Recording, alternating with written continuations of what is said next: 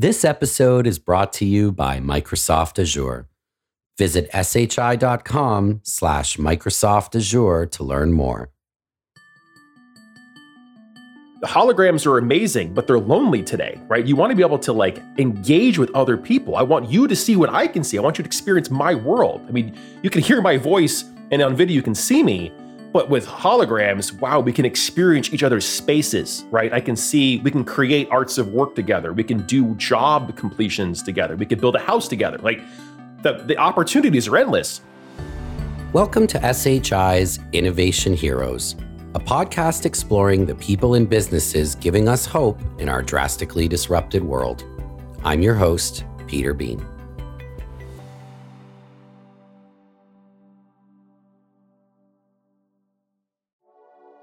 It has been my lifelong dream to use a real-life holodeck. You know, the kind they have on Star Trek.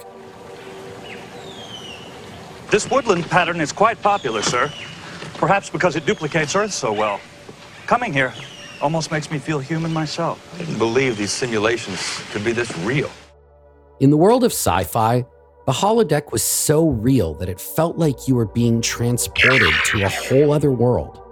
One with its own environment and inhabitants, where you and your friends could interact together in a space just like the outside world, only better. I've yet to experience anything as magical as the long-awaited holodeck, and frankly, it stinks. And I know I'm not alone in feeling this. Immersive virtual reality is a concept that we might have all laughed at 20 years ago as mere fiction. But it's actually happening now. And the real-life applications they're designing for it might just surprise you. Eric Camont was one of the first people Microsoft hired to run business development on the HoloLens headset platform 6 years ago, long before there was even a real market for it. After he saw his first demo of the HoloLens, he was all in. He's now the director of mixed reality strategic partnerships at Microsoft. Eric, welcome to the show. Thanks a lot, Peter. Appreciate it. So I don't want to put you on the spot, but I also kind of do. I got to ask, when am I going to get my holodeck? In the context of Star Trek, it's probably a little bit further out, but there's actually one of my partners, their space that they do all of their holographic work in, where they bring in objects and they turn them into 3D objects and they do all this speculation and work with the partners. They actually call it the holodeck. It's up in British Columbia. So they actually have this logo outside the door called the holodeck, because of course, you're not the first person to connect those dots saying, hey, I want what they had on Star Trek with HoloLens. Well, I might have to go check that out, especially considering I live in Canada. All right. That's why I was making the joke. Yeah, I'm definitely going to check that out. All right, now that we got that out of the way, let's get into the details of what is out there right now and how it was all built. I know you've been with Microsoft from the very beginning of the HoloLens mixed reality business, before there was even really a proven market case for this tech. How did it all start for you? You know, in the early days, we didn't know what we didn't know. I mean, you have this technology that mimicked physical objects and it created these holograms. And so the power was, well, is this a consumer play or is this an enterprise play? And when they decided that they wanted to pursue enterprise, it was, well, how do we do that? Who are the customers? What are the industries that are interesting? What kind of solutions are we trying to solve for?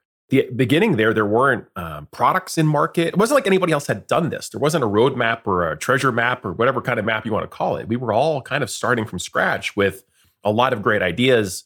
You know, it's one of those times in your life when you go, if you're the kind of person that really likes process and technology and step-by-step instructions, this was not the place necessarily for you. If you could deal with ambiguity and literally changing on a dime, Tuesday we're doing something, Wednesday we're doing something else, this was the business. I mean, very entrepreneurial in spirit. I mean, in many ways, Microsoft was way ahead of its time, right? The hardware was there, but not really the apps or industrial use cases yet. I've heard you equate the software desert that you started in to having a smartphone with no app store, right? How did you build the ecosystem and platform for mass commercial adoption before there were any open software tools or any of the things that we have now? Well, there's two challenges, right? You have this challenge where you have technology at the beginning and you go, well, what can we prove with this? What kind of pilots and early on experiences, no holds barred, art of the possible, what can we do?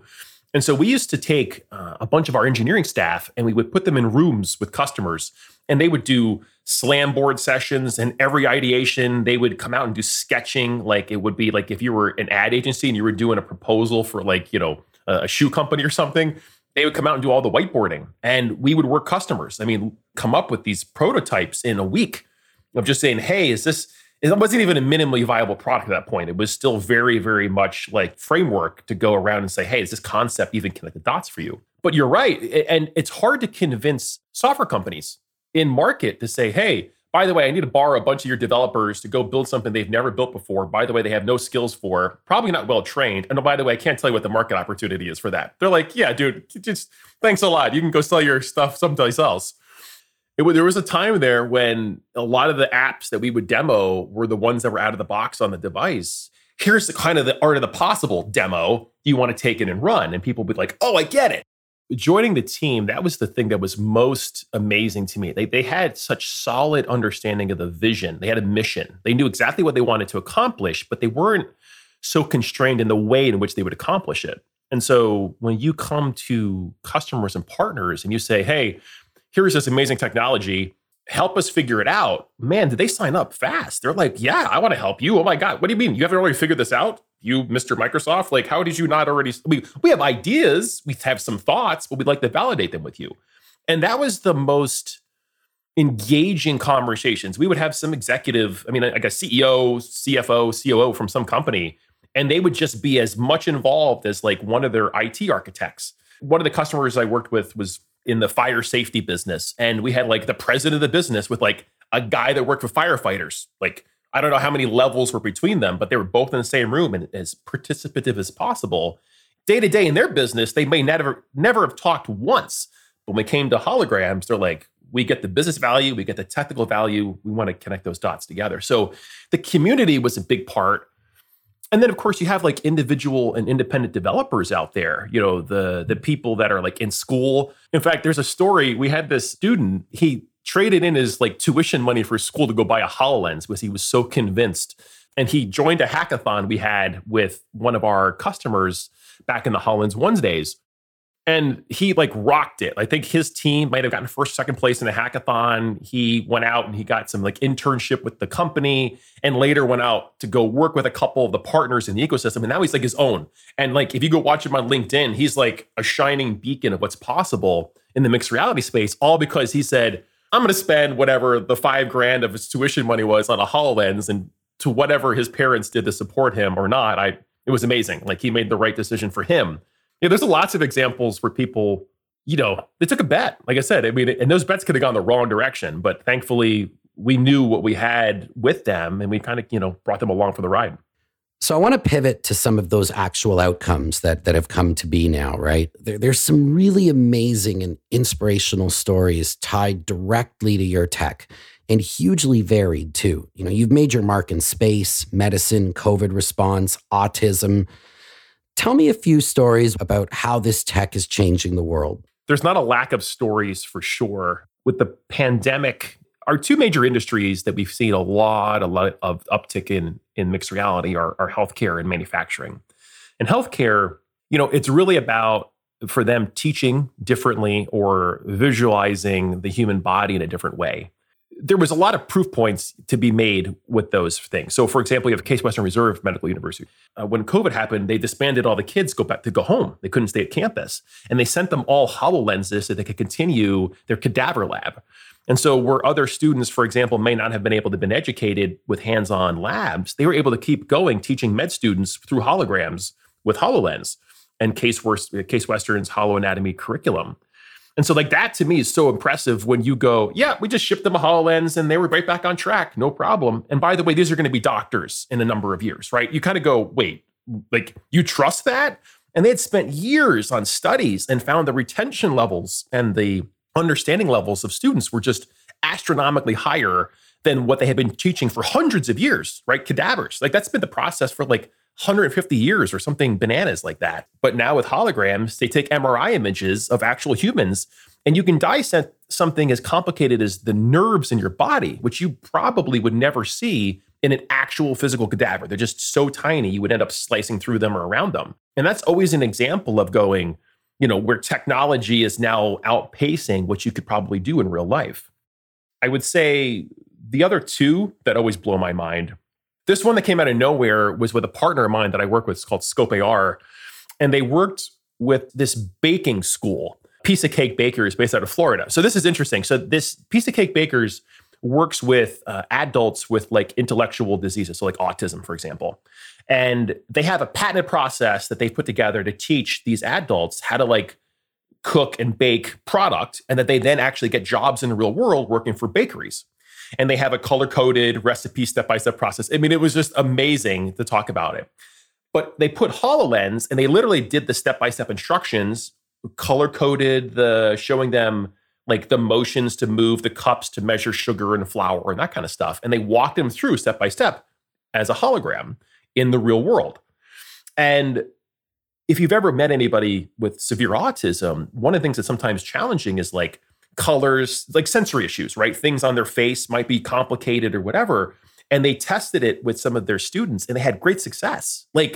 Was like, wow, we were able to put the HoloLens in his face, goes through step-by-step instructions. There was no issue. There was no challenge. It was just like an ordinary daily experience. And so then it opened up the opportunity to say, well, wow, if it works here, what else can you do with it, right? It opens up this art of the possible conversation. And if technology that someone uses to install a fastener, on a car is also the same technology, you can take someone with autism and make them much more integrated into the real world and more self-sufficient.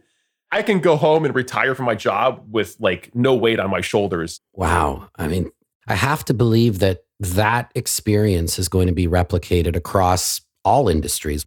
When I think about saving that much time and making people that much more efficient, all I can think about is all the ways they can improve things with that extra time. And that's exciting.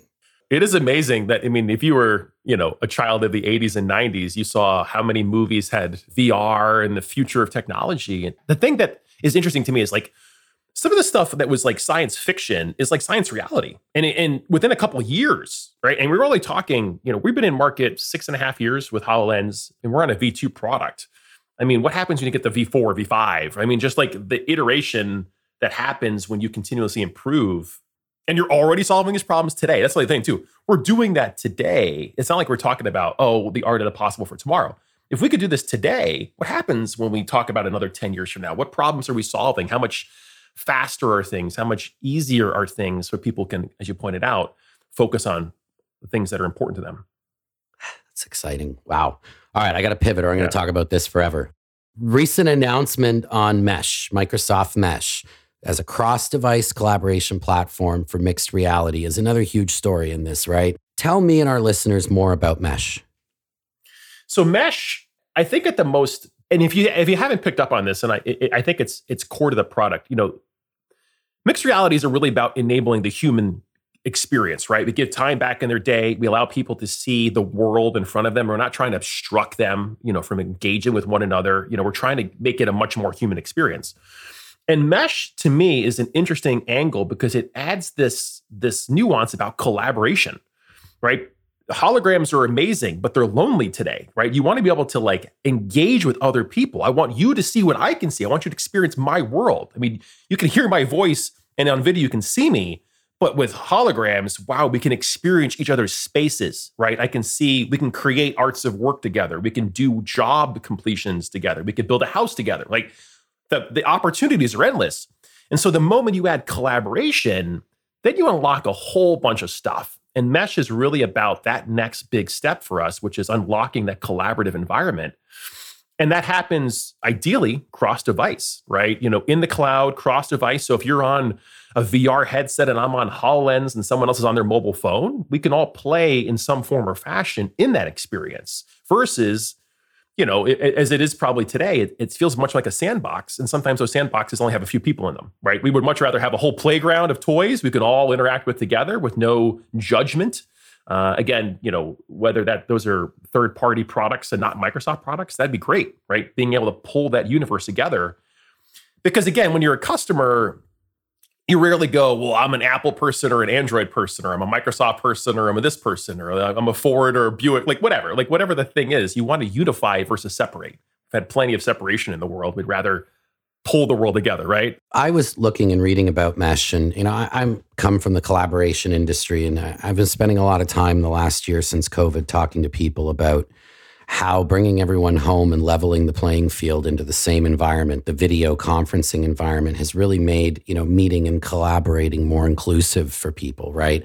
It's brought everybody together. And I've had a lot of people ask me since this was really noticed, I'd say about 6 months into the pandemic, so how are we going to preserve this after? And to be honest, I haven't been happy with the answers the market has been putting out until I saw Mesh. And now I look at Mesh, and I want you to tell me, debunk this or agree with me. Tell me what you think. Mesh to me seems like the best and closest way to replicate just that, but in a more engaging environment where we can literally bring everyone to the same level and make meetings and collaboration and working together more inclusive. Am I right or wrong with this?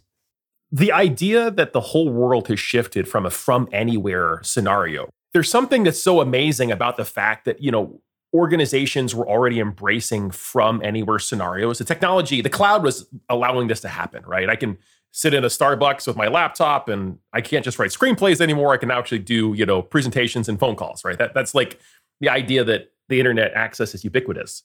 People have become much more empathetic, which I think is the other side of this challenge, which, this is my personal opinion. Work life and personal life they didn't interconnect. Right? You had your work, you went to work, and then you went someplace else. And even if your work was from someplace else, your personal life didn't really intertwine, right? They may have known you had kids. They might know that you don't shave or whatever the thing is. Today, those two worlds collide. And to do those collisions, you have to have empathy with people. They have to appreciate the fact that you have kids and you're teaching from home, school, or the dog's running around, or you're on your back deck while you're trying to do something. People are much more patient now because they have to be. They've been taught to be patient. And so I think it's an opportunity when you say, okay, we're changing the entire paradigm from where you're going to be, right? I don't care where you work from as long as you're productive. Cool. We're much more empathetic and we're sympathetic to your situation. So we appreciate whatever your situation is. Don't worry about it. Super cool. And by the way, we're going to give you technology because we kind of have to allows you to do all those things. Now, triple cool. So now you have companies that have an appetite to go, well, we didn't think about this before. We were so worried about putting people on airplanes and meetings and doing offsites that we never thought about adopting technology that could potentially replace all of it or augment it. So yes, I think now is a great time when people are going to start noodling going, okay, I haven't quite looked at this mixed reality thing, but does it solve collaboration? Can I do the meetings from anywhere? Can I have 6 people in a real room? 3 people at home on different locations, and somebody's on VR, somebody's on a tablet, conference calls, Skype, whatever. Can we pull all that together? And the answer is that's the vision. This episode is brought to you by Microsoft Azure. Let's talk about choices. Life is about choices. Do you wear sweatpants or swim shorts today? Hit the snooze button for the 3rd time? Or brew up some coffee? Burgers and fries again for lunch? Or go with your favorite healthy restaurant? Is it just me, or can it sometimes feel like each day we are faced with new challenges?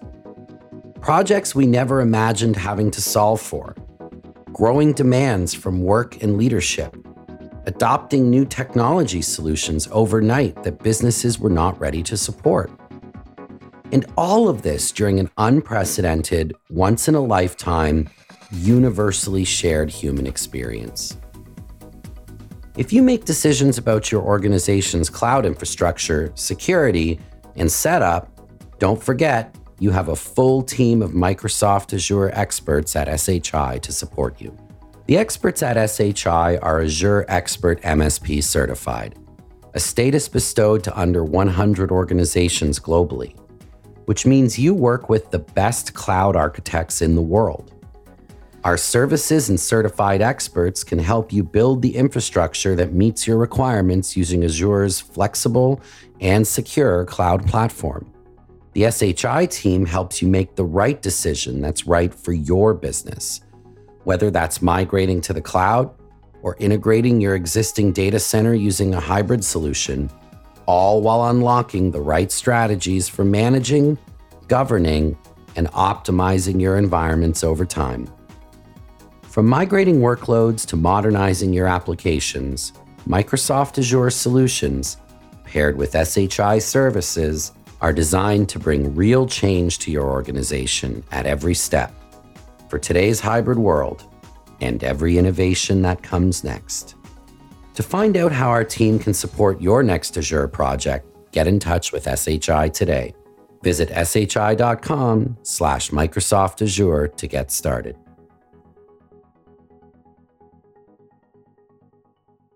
It sounds like the changes in the world for the last year and a half have been a definite accelerator for MR. I mean, that's safe to say, or are there some ways that maybe things of innovation has slowed down that I haven't clued into that I might not catch because I'm not an expert at this? I think it's a little bit of both. I think there's definitely been a spike in innovation, and I think you had some challenges. I mean, when you're an enterprise-focused product, when enterprises aren't making money or they're closing their doors or, they're on lockdown. So look at the aviation industry, right? So if you were working in the aviation industry pre-COVID, things were really busy. And until COVID and you stopped flying, it's not like they're spending money, right, immediately. So you have furloughs and layoffs that have to happen. And unless you're tied to some very strategic initiative, so let's say you're Boeing, right? What was the first thing they were working on? Getting that 737 MAX flying again, right? Like that was like, if you were not involved in that, go away, don't talk to me, right? If you're in healthcare and COVID's on your front door, they're not really interested in elective surgeries. They're interested in how do I manage COVID, right? And so the moment you can align to those vectors, then yeah, you can offer value. But in certain industries, for example, like retail, they're trying to change the way that they do it because people aren't coming to their stores. They're being forced to look at other technologies. And if they don't, I mean, it's survival of the fittest in any business. Or this conference business went away. Nobody was going to Vegas for shows. It didn't exist. So how do you do some big, huge, 100,000 person event virtually? So you had things like Altspace VR, which is a product we have, but that are doing these massive VR events.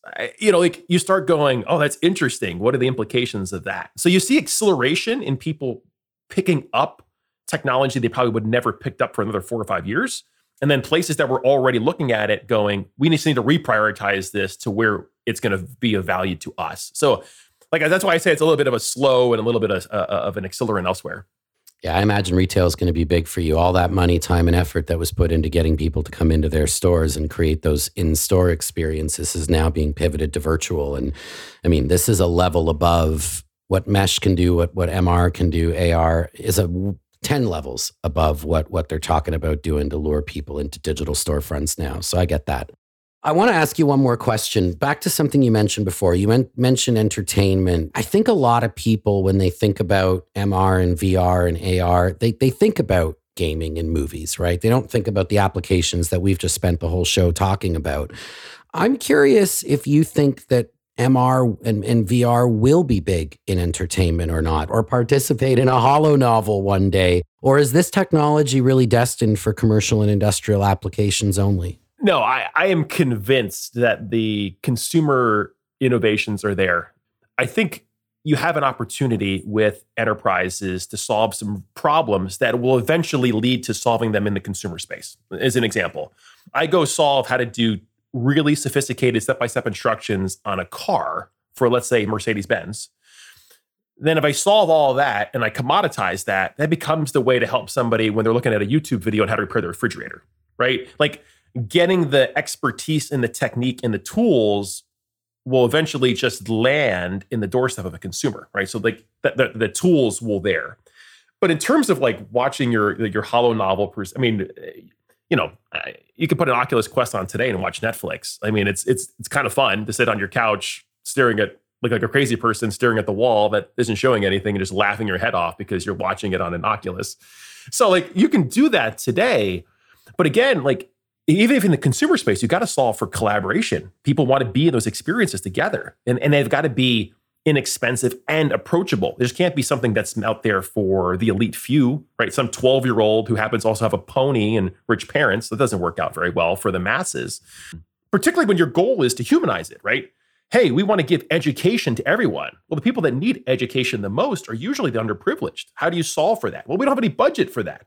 Okay, like, you know what I'm saying? Like the technology has to come to a place where it can certainly cross those financial borders.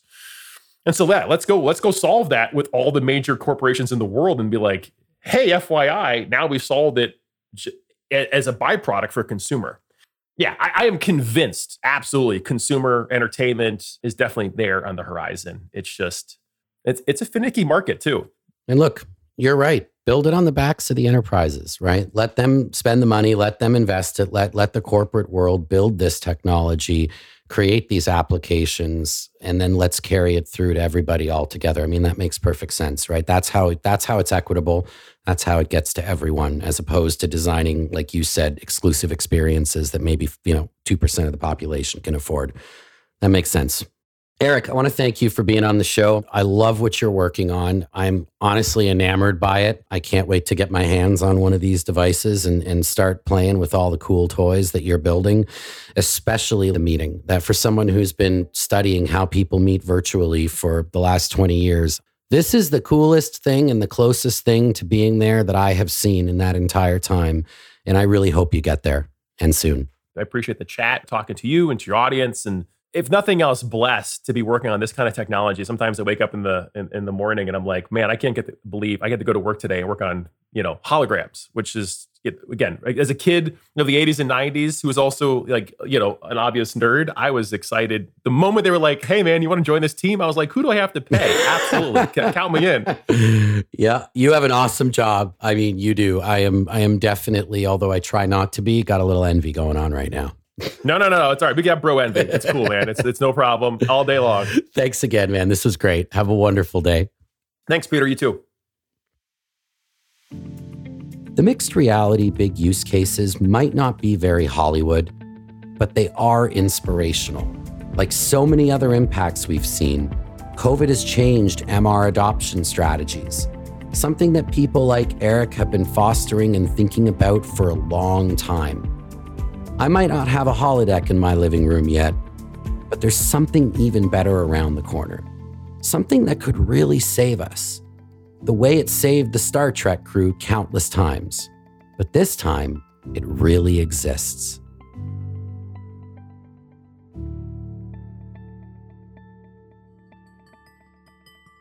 Innovation Heroes is an SHI podcast, with new episodes streaming every second Thursday on Apple, Spotify, Google, and everywhere else. If you like this episode and you want to be our hero, leave us a 5-star review on your podcast listening app of choice. Next time on Innovation Heroes, we're talking all things language, AI, voice recognition, and what the future could sound like if computers learn how to really talk back. Be our hero. Listen and subscribe to Innovation Heroes today.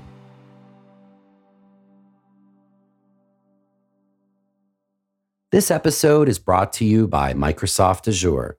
Visit shi.com/Microsoft Azure to get started.